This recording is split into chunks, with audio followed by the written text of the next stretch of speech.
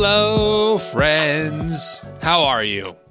Great. I'm glad to hear it. Welcome back to another episode of the New Evangelicals podcast. So on this episode, I have Dr. David Gushee. Now, he, in my mind, is like the father of deconstructing. He's been doing this before it was cool, before it was hip. He has literally written the book on Christian ethics that many colleges use, and he has changed a lot of his views, including becoming LGBTQ affirming, and has really left the evangelical tradition in search for just bluer skies. So we had a nice discussion about what that entails, why he thinks that the evangelical church is just losing it. We talk about deconstructing. We talk about life after evangelicalism. His book, it's called After Evangelicalism. It's a great read about what to do going forward. David identifies himself as a Christian humanist, which honestly, I love that term. So this episode is just full of his wisdom and perspective, so I hope you really enjoy it.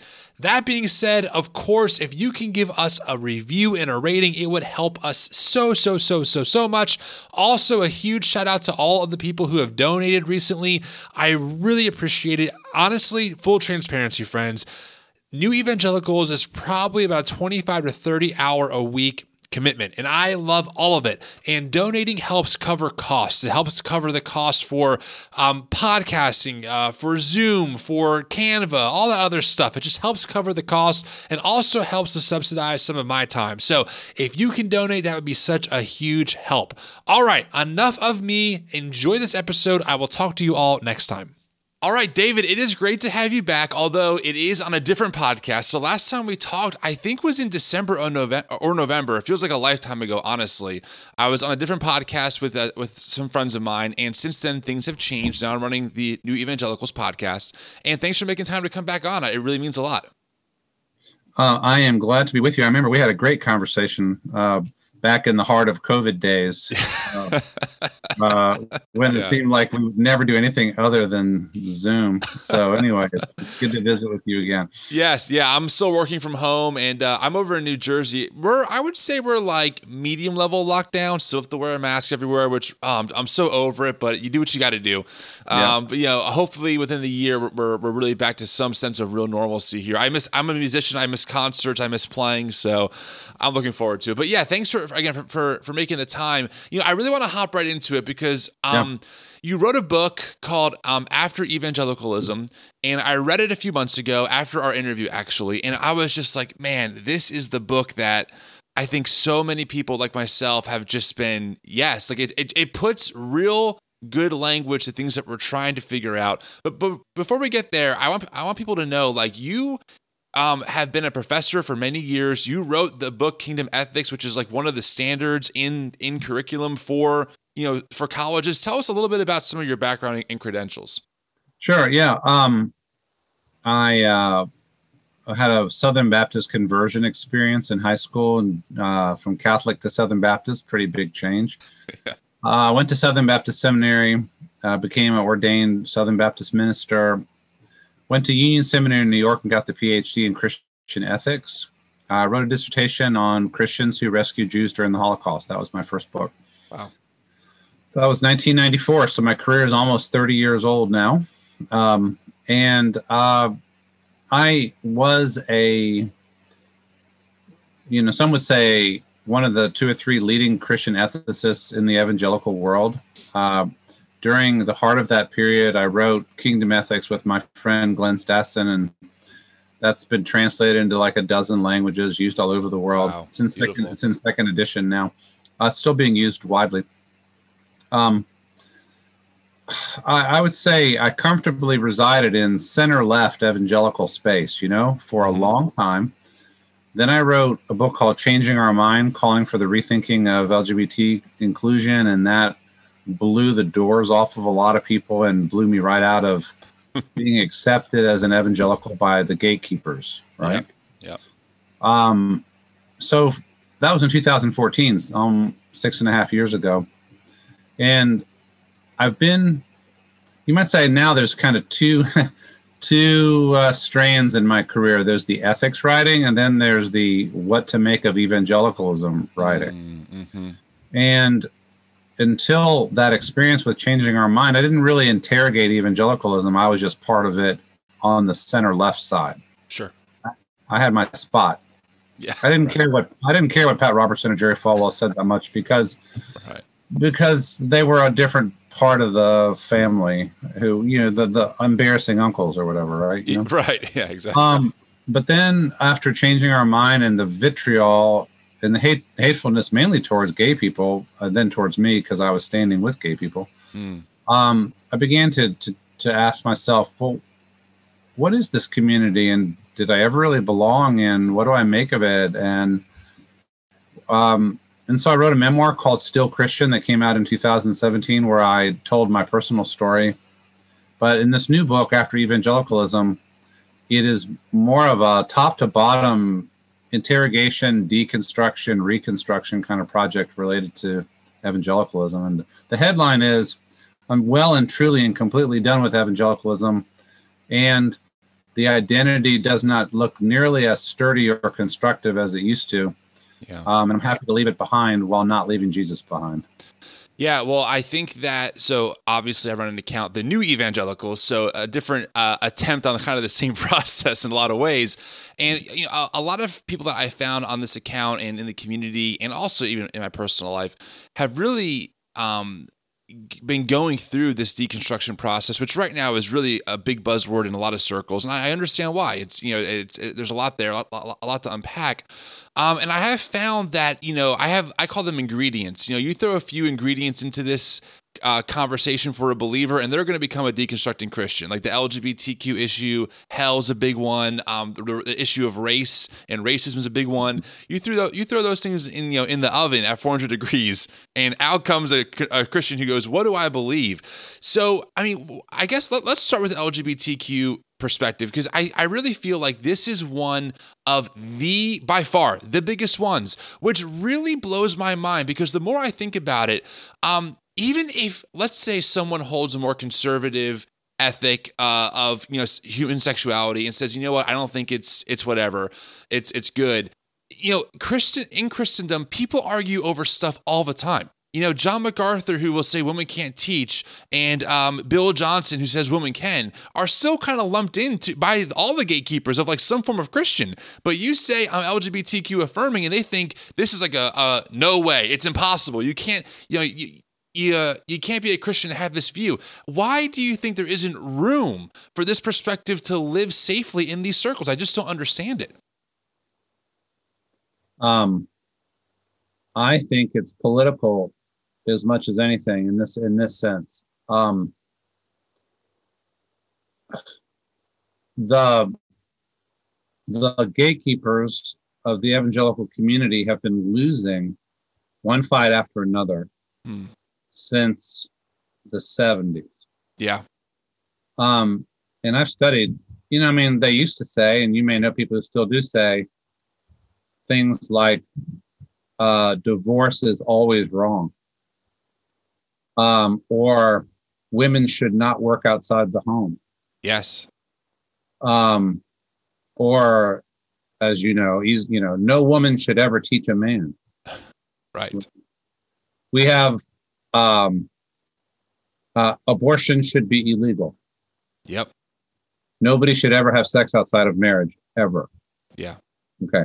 All of those were gender and sex-related battles that evangelicals have been routed on since the 70s. Yes. Culturally and to a very large extent within the lifestyle of their own people. Yes. Yes. But certainly culturally. Right? Yeah. And right. And so the idea, I think, is that the LGBT issue is like the last stand. We've lost everywhere else. We can't believe we've lost everywhere else because we're clearly right. They're clearly wrong. But right. But on this one, we must draw the line.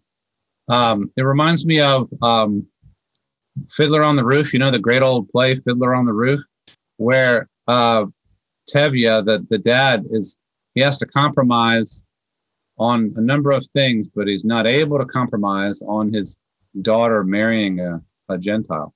That's like, no, I cannot compromise on that, and I will have to disown you. LGBT inclusion is like, no, if we give up that, we've given up. It's like losing the last battle. Yeah. I just finished the book, Jesus and John Wayne. Yeah. And man, what a great just story she really tells of like how so much of this has happened. And when you see it from that perspective, it is like, wow, it's so crystal clear.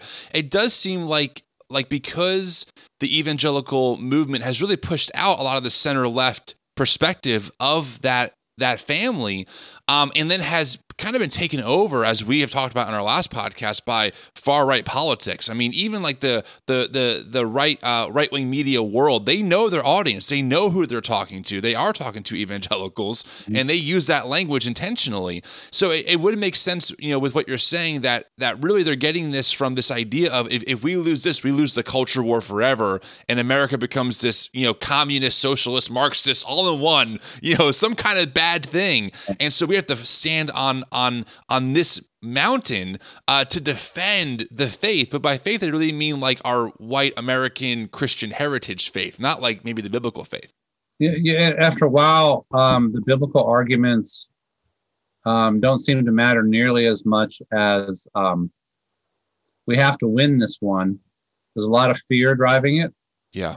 And the other thing is, when you're losing the broader culture, because the dream of the evangelical movement, going back to the 40s, was to win the culture for Christ.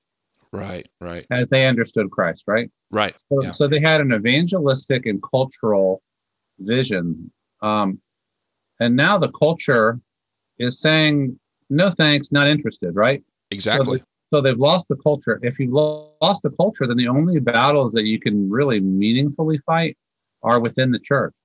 So, like they can't reverse gay marriage, which became Supreme Court decision 2015. That's not going to change, but they can push out anybody in the Christian community that they can reach to say, no, you're not okay.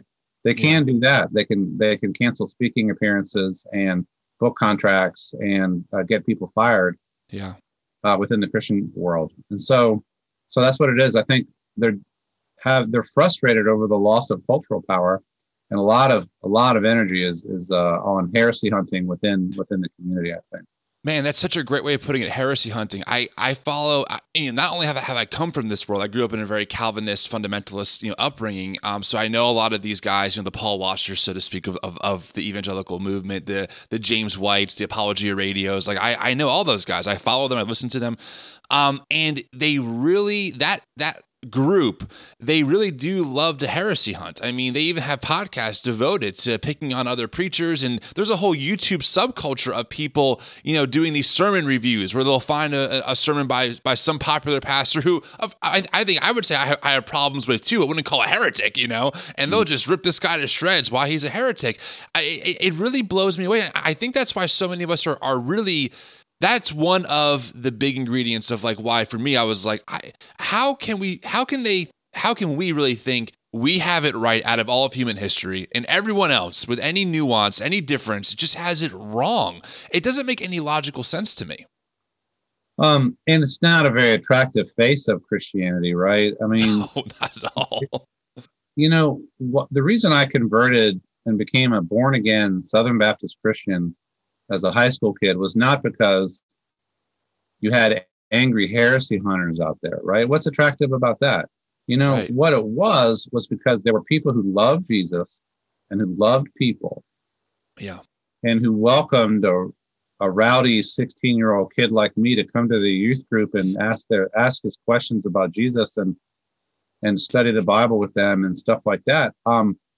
So, when a group becomes doctrinaire and angry and heavily politicized and focused on who we're against, it drives away rather than attracts. Yeah. And then that just exacerbates the problem of, hey, we're losing the culture. We're losing our own young people. What's wrong? We need the reason. And so the diagnosis becomes, the reason we're losing all these people is because we must not be doctrinally rigid enough. So let's be even more rigid, right? Yes. If we could just protect orthodoxy, we could protect the church. But instead, it just drives away more and more people. So doesn't it part kind of what my book, yeah. Sorry, I didn't even cut you off. Go ahead. Part of what my book is about the spirit. It's about reclaiming a winsome, loving, open, Jesus-seeking spirit, as opposed to this kind of constant eruption of anger all the time. Yeah, I want to get into this term Christian humanist that you use in just a minute here. I just wanted to say briefly a second ago, it really, you mentioned how people wanted to get more rigid and orthodox in their beliefs. But the ironic part is when you really look at the evangelical landscape, no one really agrees on almost anything. They really don't. Even the term, what is the gospel, right? Like the Apologia Radio's version of the gospel is different than like the Bill Johnson's, and that's different than the Leighton Flowers and then Leighton Flowers says Calvinism is really wrong, and then Apologia Radio says it's really right. I mean, they really don't agree on almost anything, but we're told that there's an absolute truth that we know that we have to live by. I just find that so ironic. The discovery of pluralism is a really important challenge to people who are raised in a context in which they are told we have the absolute truth, right? Yeah. When you discover, there's people who believe other things and other religions, but when you discover that the pluralism and the differences of interpretations go deep within the Christian family. Right. And within the part of the Christian family that we have called evangelical, then the absolutism becomes harder to sustain. You need a different way of thinking about truth, and a different way of thinking about conviction, that does not have that kind of rigidity, but does have some solidity to it. And that's what I'm going for in my book. Not rigidity, but solidity, right? Yeah. Unpack that for us. I'm really, because that is where I wrestle as well. Like I'm trying to find some kind of conviction without coming across like a fundamentalist on the other side, right? So give me your thoughts on that. Well, a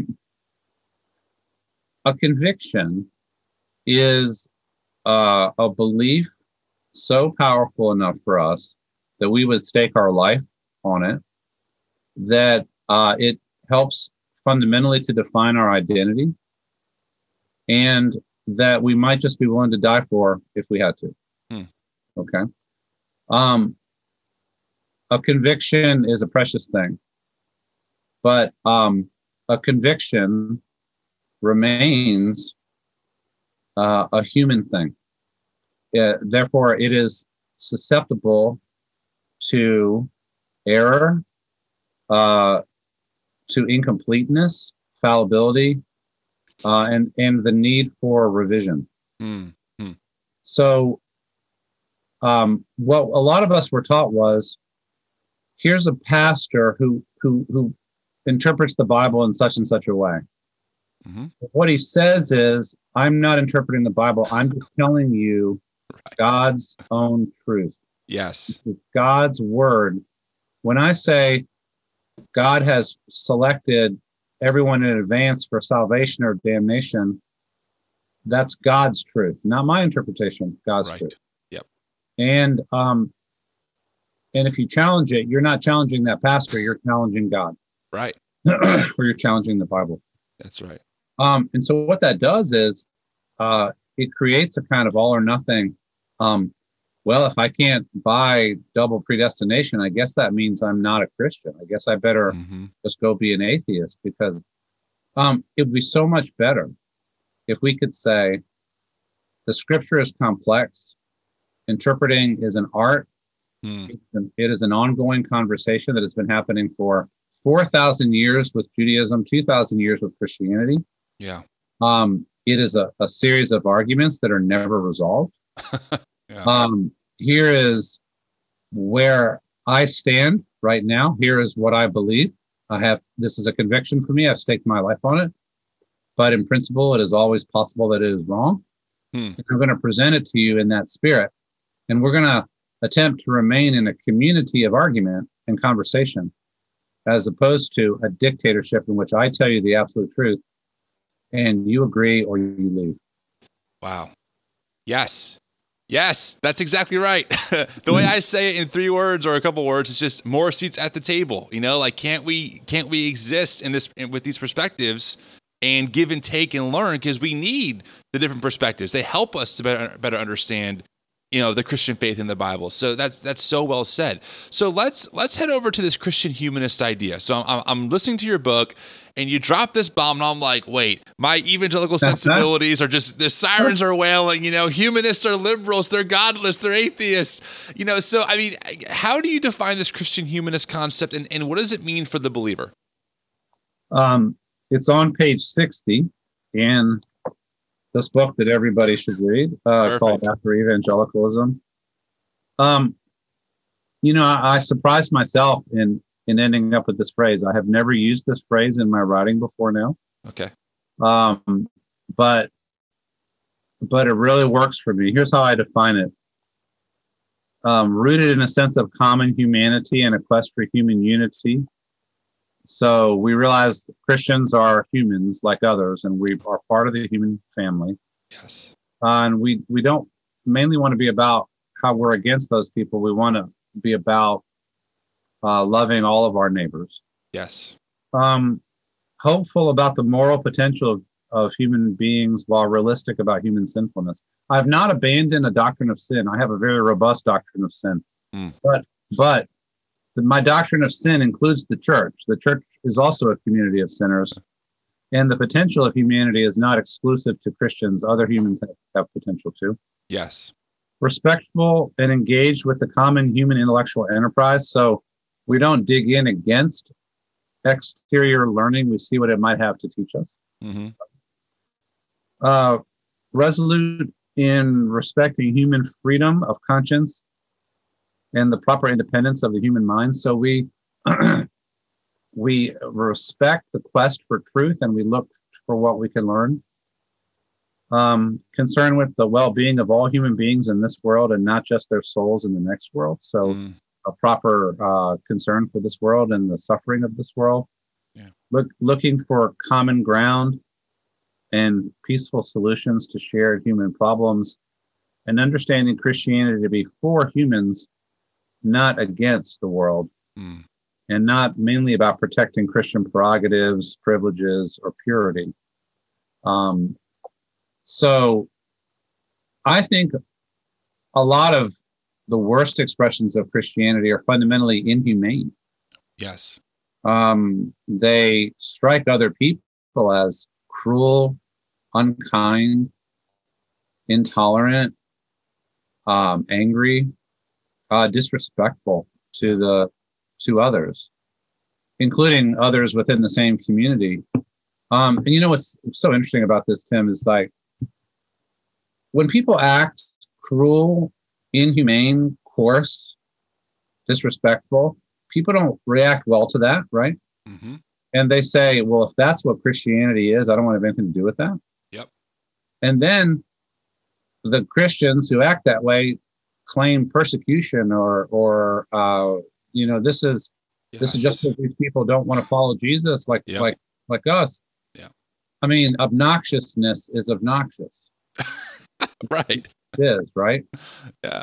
And so a concern for the decent treatment of all human beings and the love of Christ being our predominant characteristic is a lot of, I don't know, when you get defensive, angry, and reactionary, all of that flies out the window. Yeah, I can't tell you like just how much of the language you're speaking to so many of us, because these were all of our objections. And we felt like because of how we were raised, how I was raised, by the way, I always say this, by great parents. They weren't bad people at all, but just the theology I was around in my church circles and that I picked up. I was taught that if I didn't believe those things, if I didn't believe in an eternal conscious torment perspective of hell where people are burning on fire forever, I couldn't be a Christian. Like, just couldn't, like, impossible. And what I realized was that as I grew up and I deconstructed and all this stuff, is that really the tradition I grew up in is very one small piece of a very much larger pie. And that there's many different perspectives on, for this example, hell and other issues. Right. So, I mean, let's talk about, so Christian humanism, I love that idea. And I'm sure we're going to weave that into some more of these conversations here. Deconstruction, right? I know your fingers on the pulse here. How do you see deconstruction happening in people that you've talked to? And like, how do you offer, maybe from your perspective, some paths forward? I've been really struck even since the book came out in August. So that's 9 or 10 months now. Yeah. By how that word deconstruction has swept the landscape. And I have some ambivalence about it. Okay. I think that, I mean, at one level, deconstruction is simply, I was taught something and I realized that I cannot accept that. I cannot go with it. And especially, again, I was taught it in a maximalist form. This is God's truth. Yes. Right. Capital G, capital G, underline, right. bold, right. Exactly. That's right. So, I mean, everything, it seems like in a lot of our churches, everything is capital letters and underline and bold, right? Kind of like Trump's tweets. Yeah, right? Exactly. So part of deconstruction, in a sense, sometimes it begins with realizing you have to take the capital letters and the underlining and the bold off and say, oh, this is actually somebody's interpretation. Okay. Yeah. So that's the first step. This is a human being who had an interpretation, as opposed to God's man who knows the truth, right? That's a deconstructive move. Mm-hmm. And then actually, I can't believe that anymore. The thing that is frightening or sad to me is I think bad religion produces bad reactions. That'll tweet. Yeah. Right. Yeah. And bad religion produces secularism. Bad religion produces atheism, produces agnosticism. Because if what you were taught of Christianity or religion is awful, then the most natural reaction is to say, well, forget it. I guess I'll be a secularist and certainly never set foot in a church again. Mm-hmm. So a lot of deconstruction is negative in the sense that it is undoing the damage. But in a lot of what I see on Twitter or whatever, there's a lot of poking at what needs to be deconstructed, right? Mm-hmm. A lot of toppling idols, theology and specific individuals, kind of knocking them down. But I am a pastor, and as I say in my book, I want to help people find Jesus again on the other side. I don't think Jesus has ever been the problem. It's what we have done with Christianity. Yeah. And so I'm more interested, I mean, I've done my own deconstructing, but I'm more interested in what do we reconstruct on the other side. That you don't have to abandon the Christian faith. You might have to alter your understanding of it dramatically. Yeah, I think that's really well said, because this audience for this podcast is very much in this in-between. I can't tell you how many DMs I get on my Instagram daily.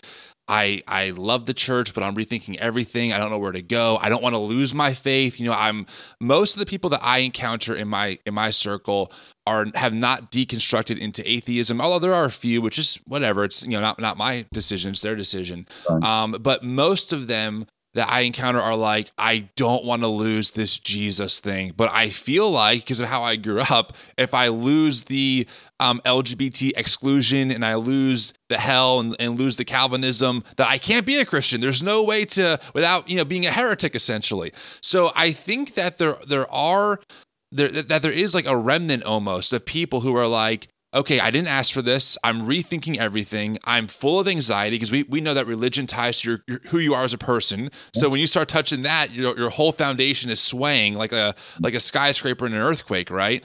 And it's very anxiety inducing. And so I think what you said is very key because people want that. I mean, a lot of people do not want to give up Jesus. And I think that they see what you're saying of, I don't think it's like the Sermon on the Mount that is the problem. I think it's like how I was taught to ignore certain parts and highlight others. Mm-hmm. So what are, for you, like, if someone is out there listening to this and they're like, yes, this is me, what is your advice to them? Like what I get a lot is, where do I start? So I always recommend like the Bible Project. They're great to understand the Bible in a whole different way, or the Bible for Normal People with Pete Enns, for example. Mm-hmm. The podcast world is huge. What do you recommend? Where do people start when they're in this? Well, what I did, there are a lot of great resources out there, but I would say, definitely, it's just as a pastor, let me be a pastor for just a second. I would say you may not need people to feed your anger after a while. You probably have plenty of anger on your own. Mm-hmm. What you need is resources for reconstructing. Okay. Right.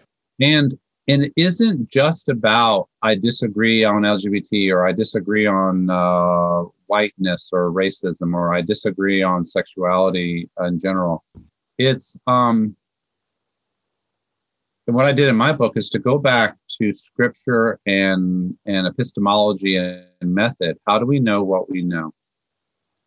I think that so what I do in the book is a lot of work on the Bible, how we interpret the Bible, what is the Bible? Yeah.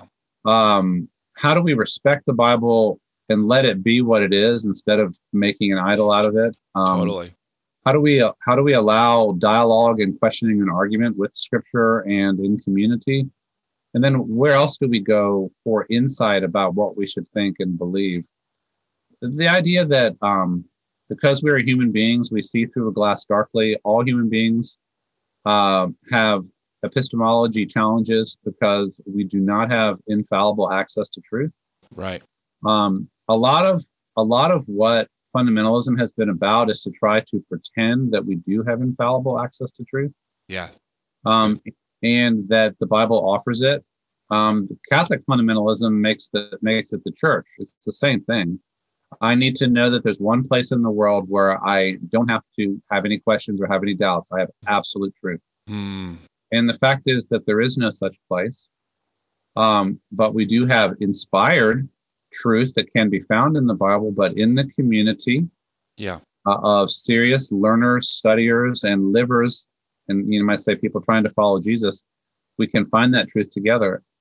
Trying to ratchet down the anxiety, to recognize the concept of like quest, journey, struggle, questioning, and that we can do that together, that Jesus welcomes people on the journey with him in that posture. And that we need a community around us of people who give us the space to ask those questions and have those dialogues, right? Yeah. So it does involve sometimes leaving behind communities that have been important to us, like churches. If we find that there's no space for our questions there, our friends or our family members who just will not allow us to ask our questions, then we need to find other communities where we can ask those questions. Yeah, I think a lot of us feel homeless in a way, or kind of exiled. I mean, even in my experience recently, 3 weeks ago, I was asked by my church of 6 years of being involved in volunteering and being part of like the leadership on a volunteer level to kind of either choose between like me doing this with my account or like, not serve anymore, essentially. Wow. So, yeah, it was really intense, and it was there was no, it wasn't bitterness or anger. It's just sad, really. Like, they're good people out. They weren't malicious about it, but they just said, this is our conviction and we can't have someone who disagrees with us on the platform also serving and playing music, even though it's on social media. And so, but my story is common. I mean, again, the stories I get are common. And then what happens is people don't know where to go. So they go to social media, and then accounts like mine blow up because we're trying to provide some kind of digital space in a place that, and the reality is David, is that I know that social media and Zoom, it's not the real deal, right? Like I tell people all the time, you can't do real theology on Instagram. It's impossible. You have to go to the sources and do your own work. But I think people are really struggling with trying to find in-person communities that are welcoming, especially in like an institutional sense, right? The other problem I think with this is that because a lot of us have not been trained on how genuine community, that word's such a buzzword too, but genuine community functions, once we have some resistance or some tension or a problem, we tend to want to shut down because last time we had problems, it ended up hurting us, right? Yeah. So there's a lot of layers to unpack there. So, I mean, what do you think about that? Like, how do people who feel, I have nowhere to go, like, where do they start?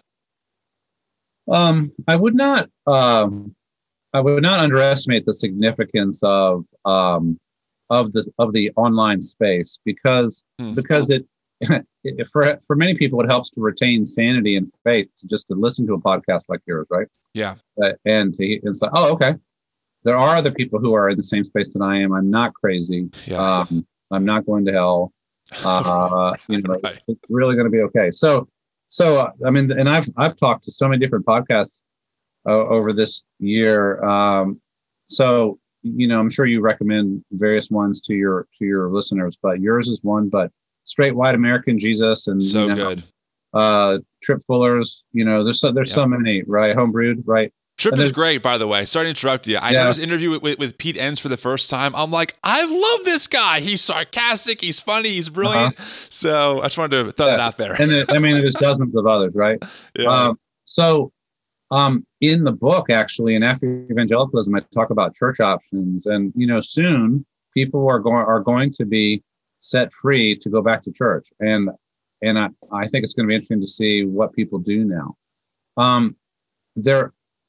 There are, in fact, I'm doing premarital counseling for a couple right now that is in this post-evangelical space, and they're trying to figure out where to go to church, right, in Tennessee, right.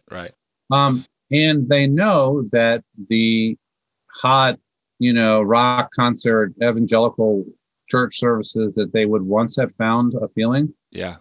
It's not going to be that. It's not going to be okay for them anymore, because even though there's a lot that's appealing about it, they have convictions like on LGBT inclusion that are not going to move. Right. And so then there's a grief here. Let's own that grief. A lot of where one once might have looked to go to church, you can't go anymore. Okay. That's right. So where do you go? And I talk about there are mainline church options that we were told you don't want to go there because it's a bunch of daggum liberals, right? Yeah.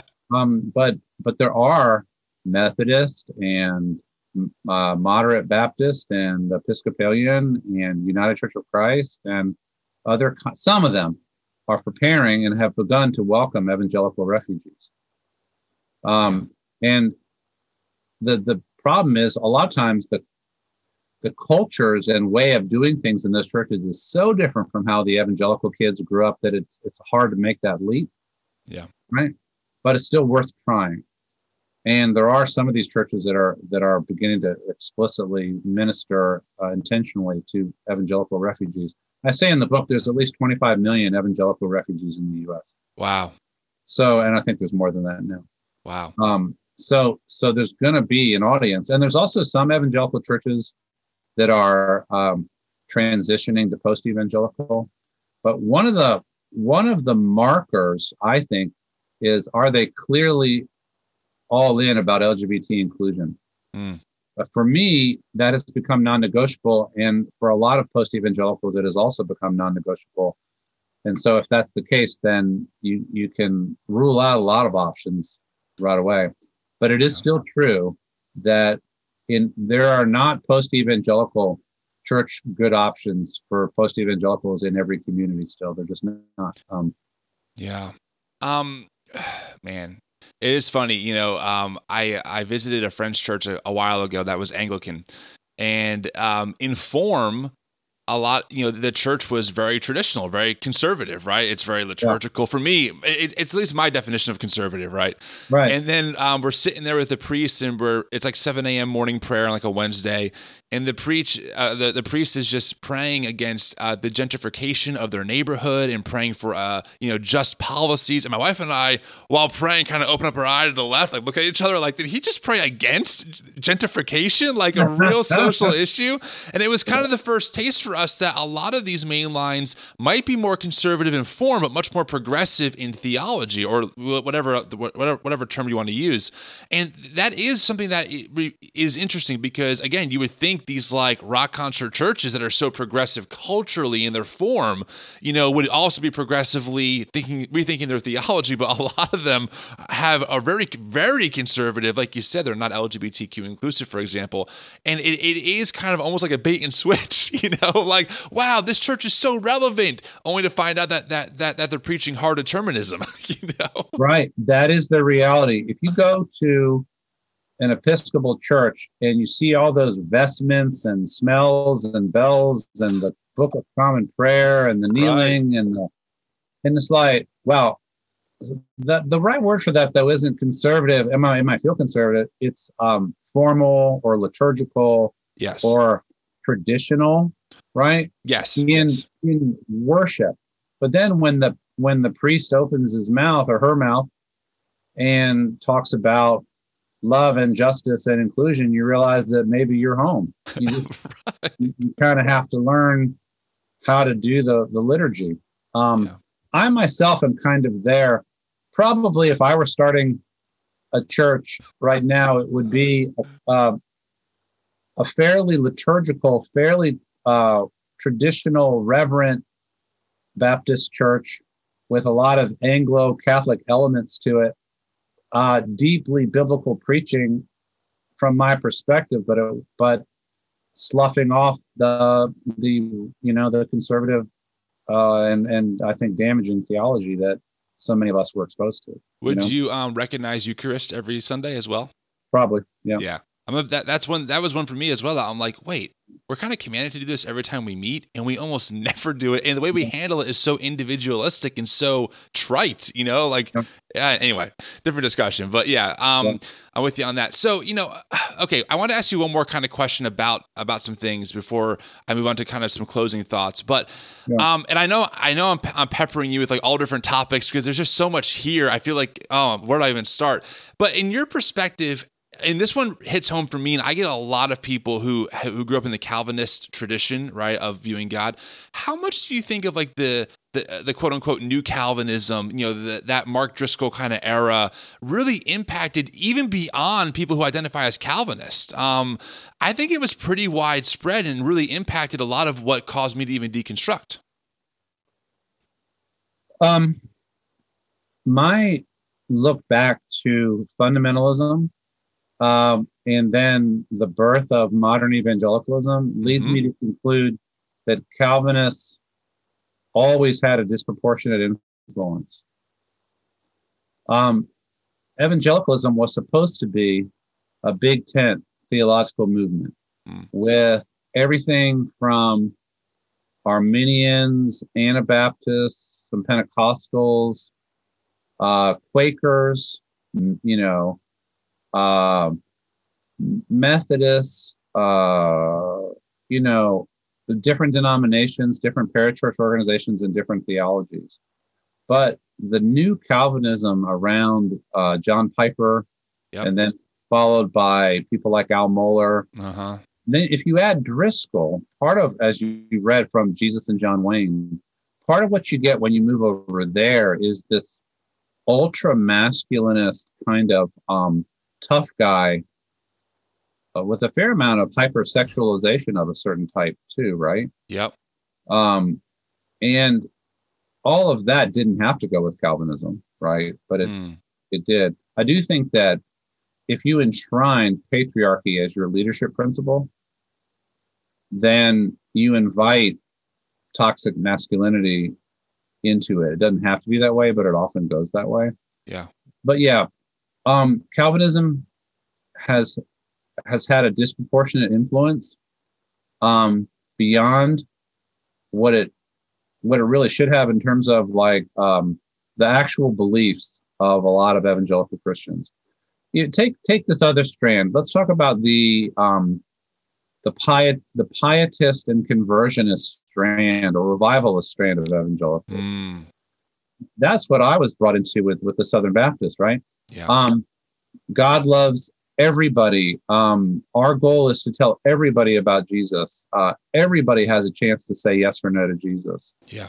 The signal event is the revival in which we try so hard to get people to walk the aisle and follow Jesus, right? Yes. Yes. And then the goal is that burning of the Holy Spirit in the life of the person, leading to conversion and personal transformation. Yeah. See, that is a very different language than New Calvinism. Calvinism of that, is very doctrines of grace, pound people with doctrine, make sure they believe it exactly right, heresy hunting. Yeah.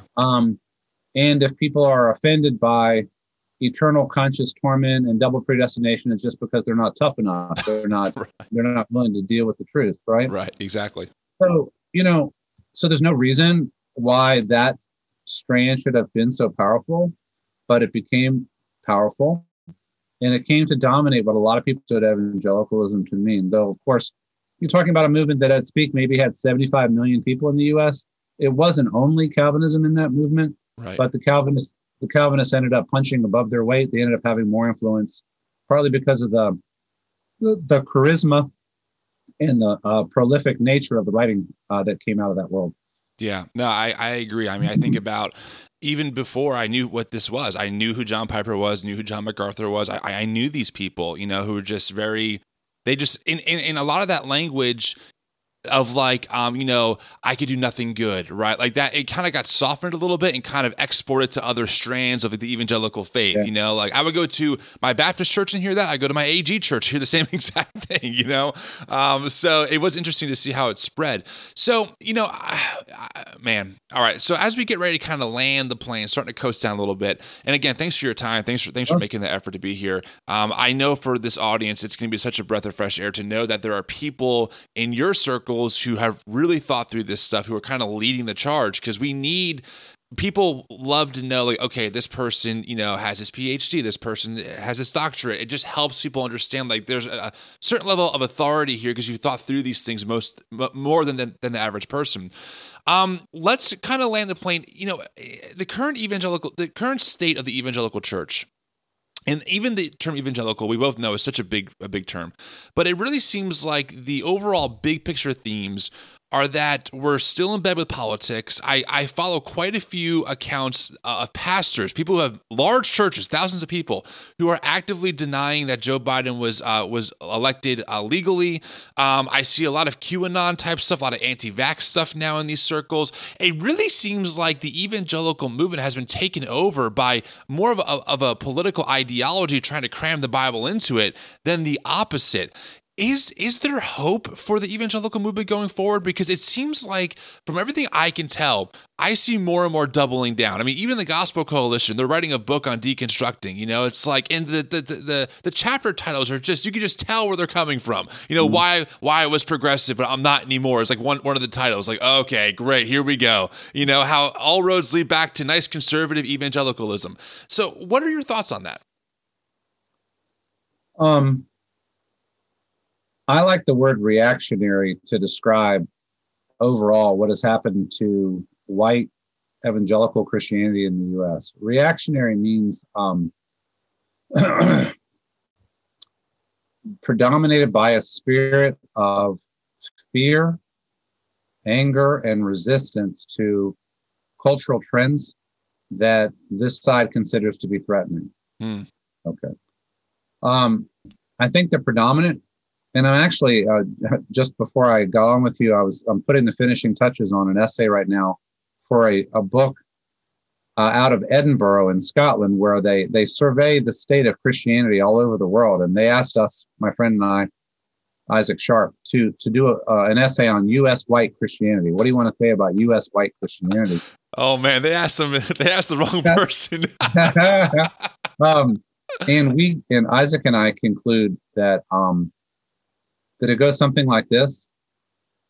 White Protestants, for the longest time, believed that we defined and had the right to define not just our own religious communities, but the United States of America as a whole.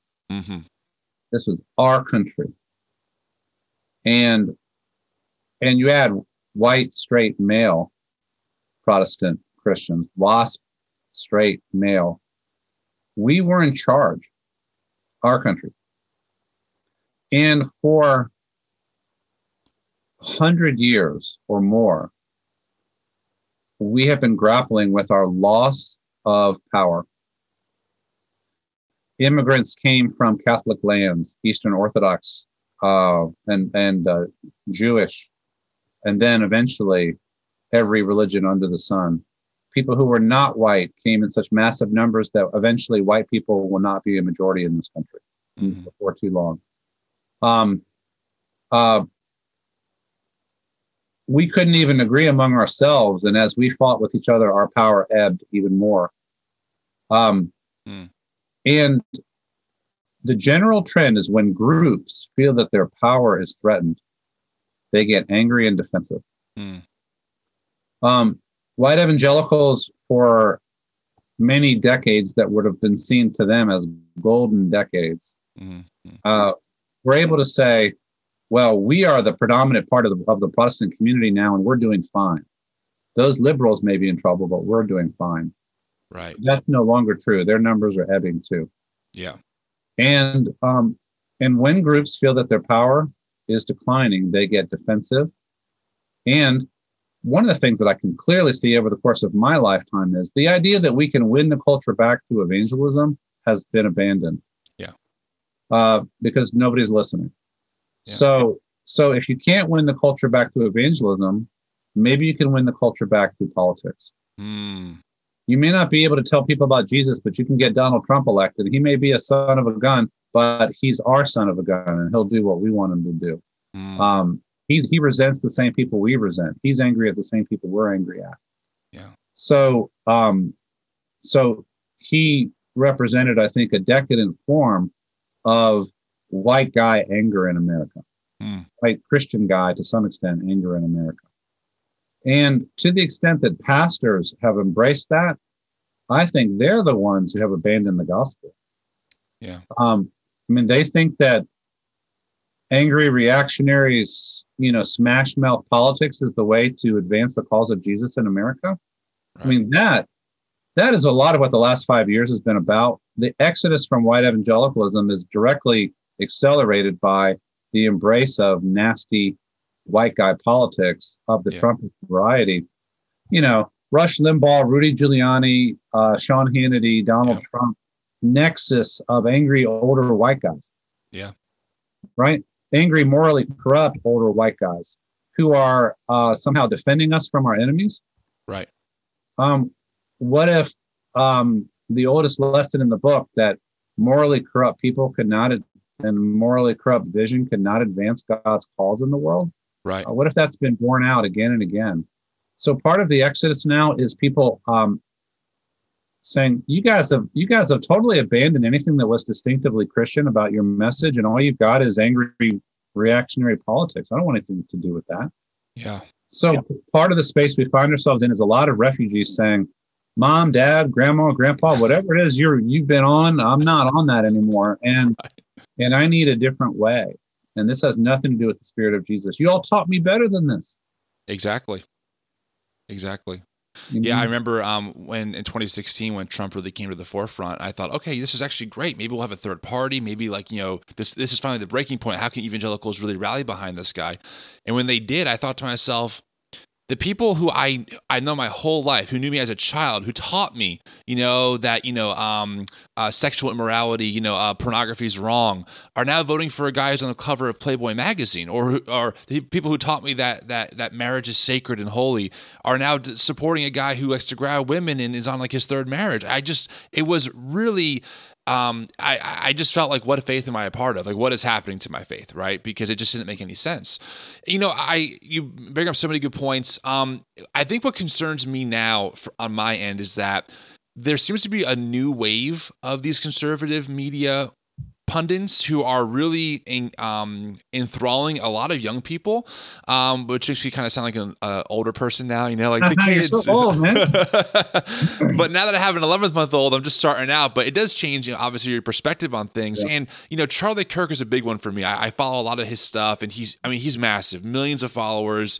Ben Shapiro's another one. Candace Owens another one. And now I'm also seeing. I'm not sure if you're familiar with this, but there's actually a network called the Patriot Church Network. It's not a whole lot of churches yet. There's maybe like 10, but like their website is it's everything that patriots want to see. I mean, I'm reading it right now. There's like 3 big headlines, and one says, "We are the patriots. We are the patriots of this great nation. We don't put country over God, but we certainly will fight for our freedoms and liberties as bestowed upon us by our Creator. We believe we all have unalienable rights, which no man can take away." You just see like the Sean Hannity rhetoric just dripping over this as a church. And so I think that does concern me a little bit to see that, like, okay, like there's a new generation kind of being taught this and also espousing this. And I just don't know. I don't know if I feel like every person could leave the white evangelical church, and pastors and leaders and right-wing pundits would still say it's the culture's fault. Like there's no level to which they go, maybe it's us. Like maybe it's our theology. Maybe it's our sugar rush Sunday morning service with no theology. Maybe pastors don't realize, but I say this a lot, that they're not discipling their congregation. Fox News is discipling them. Sean Hannity that's who's discipling their people in the pews. I don't think that they understand that, though. And sometimes, some of them do, and they lose their jobs because they understand it and they push back against it, right? Yeah, good point. And the January 6th insurrection thing adds a whole nother layer to this. Yeah.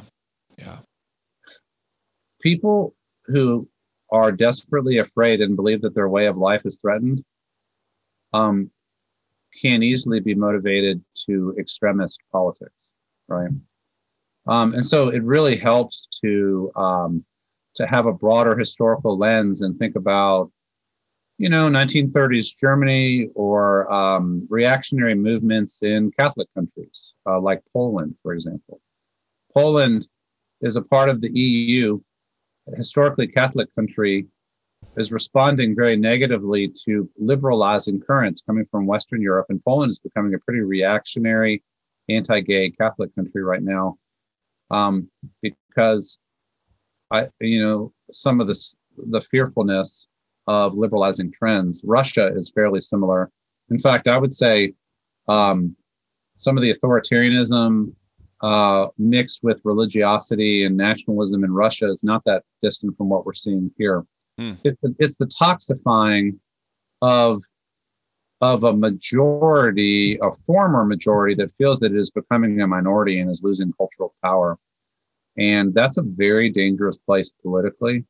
But maybe this is how I'll end, the Christian faith ought to provide for us is the way of Jesus, which is not the same in any way as just angry, reactionary, authoritarian politics. It's utterly alien to them. Yeah. People who felt threatened politically crucified Jesus. And so we follow the crucified one.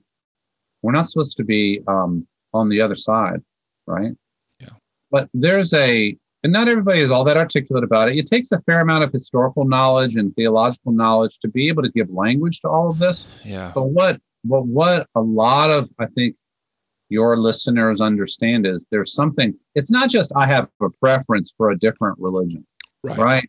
There's something really scary happening here among the community that I found such great identity and meaning in for many, many years. It's getting ill.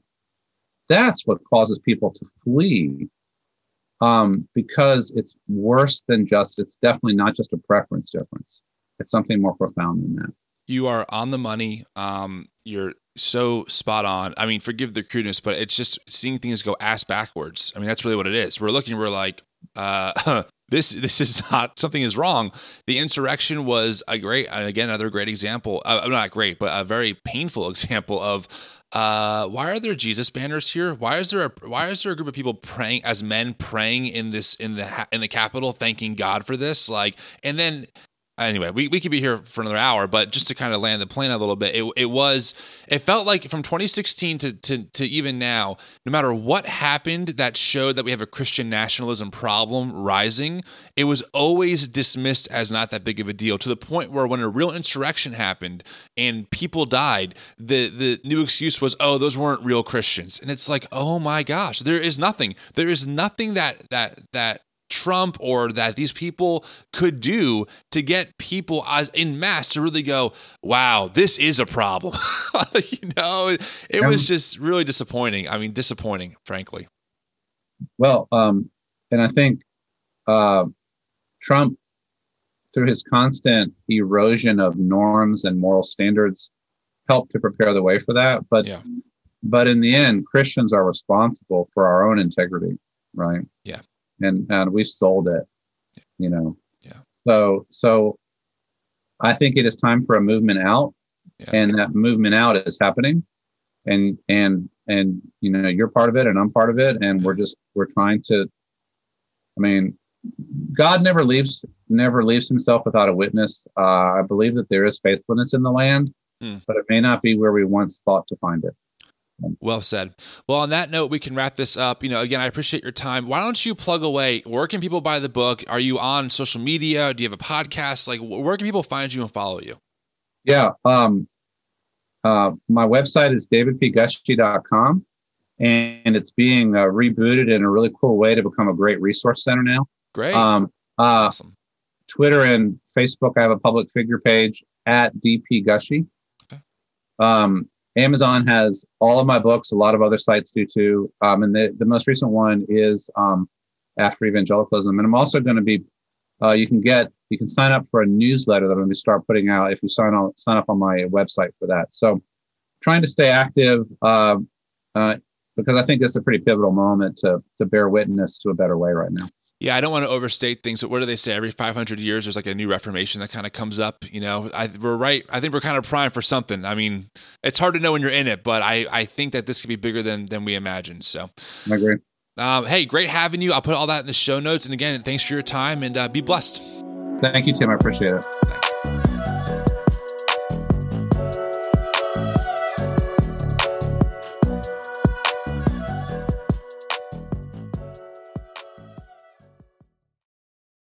Thanks. Es la venta del Día de las Madres en Macy's. Ahorra un 25% extra en regalos increíbles para cada mamá con tu cupón o tarjeta Macy's, como vestidos, zapatos y más que le encantarán 25 a 40% menos. O compra especiales como un 55-65% menos en salidas de baño, toallas y más accesorios para baño. Y juegos de regalo de fragancias de sus marcas favoritas como Carolina Herrera, Estée Lauder y más. ¿Quieres más regalos? Descarga la app de Macy's diciendo: Alexa, open Macy's now. Ahorro sobre precios en oferta y liquidación. Aplican excepciones.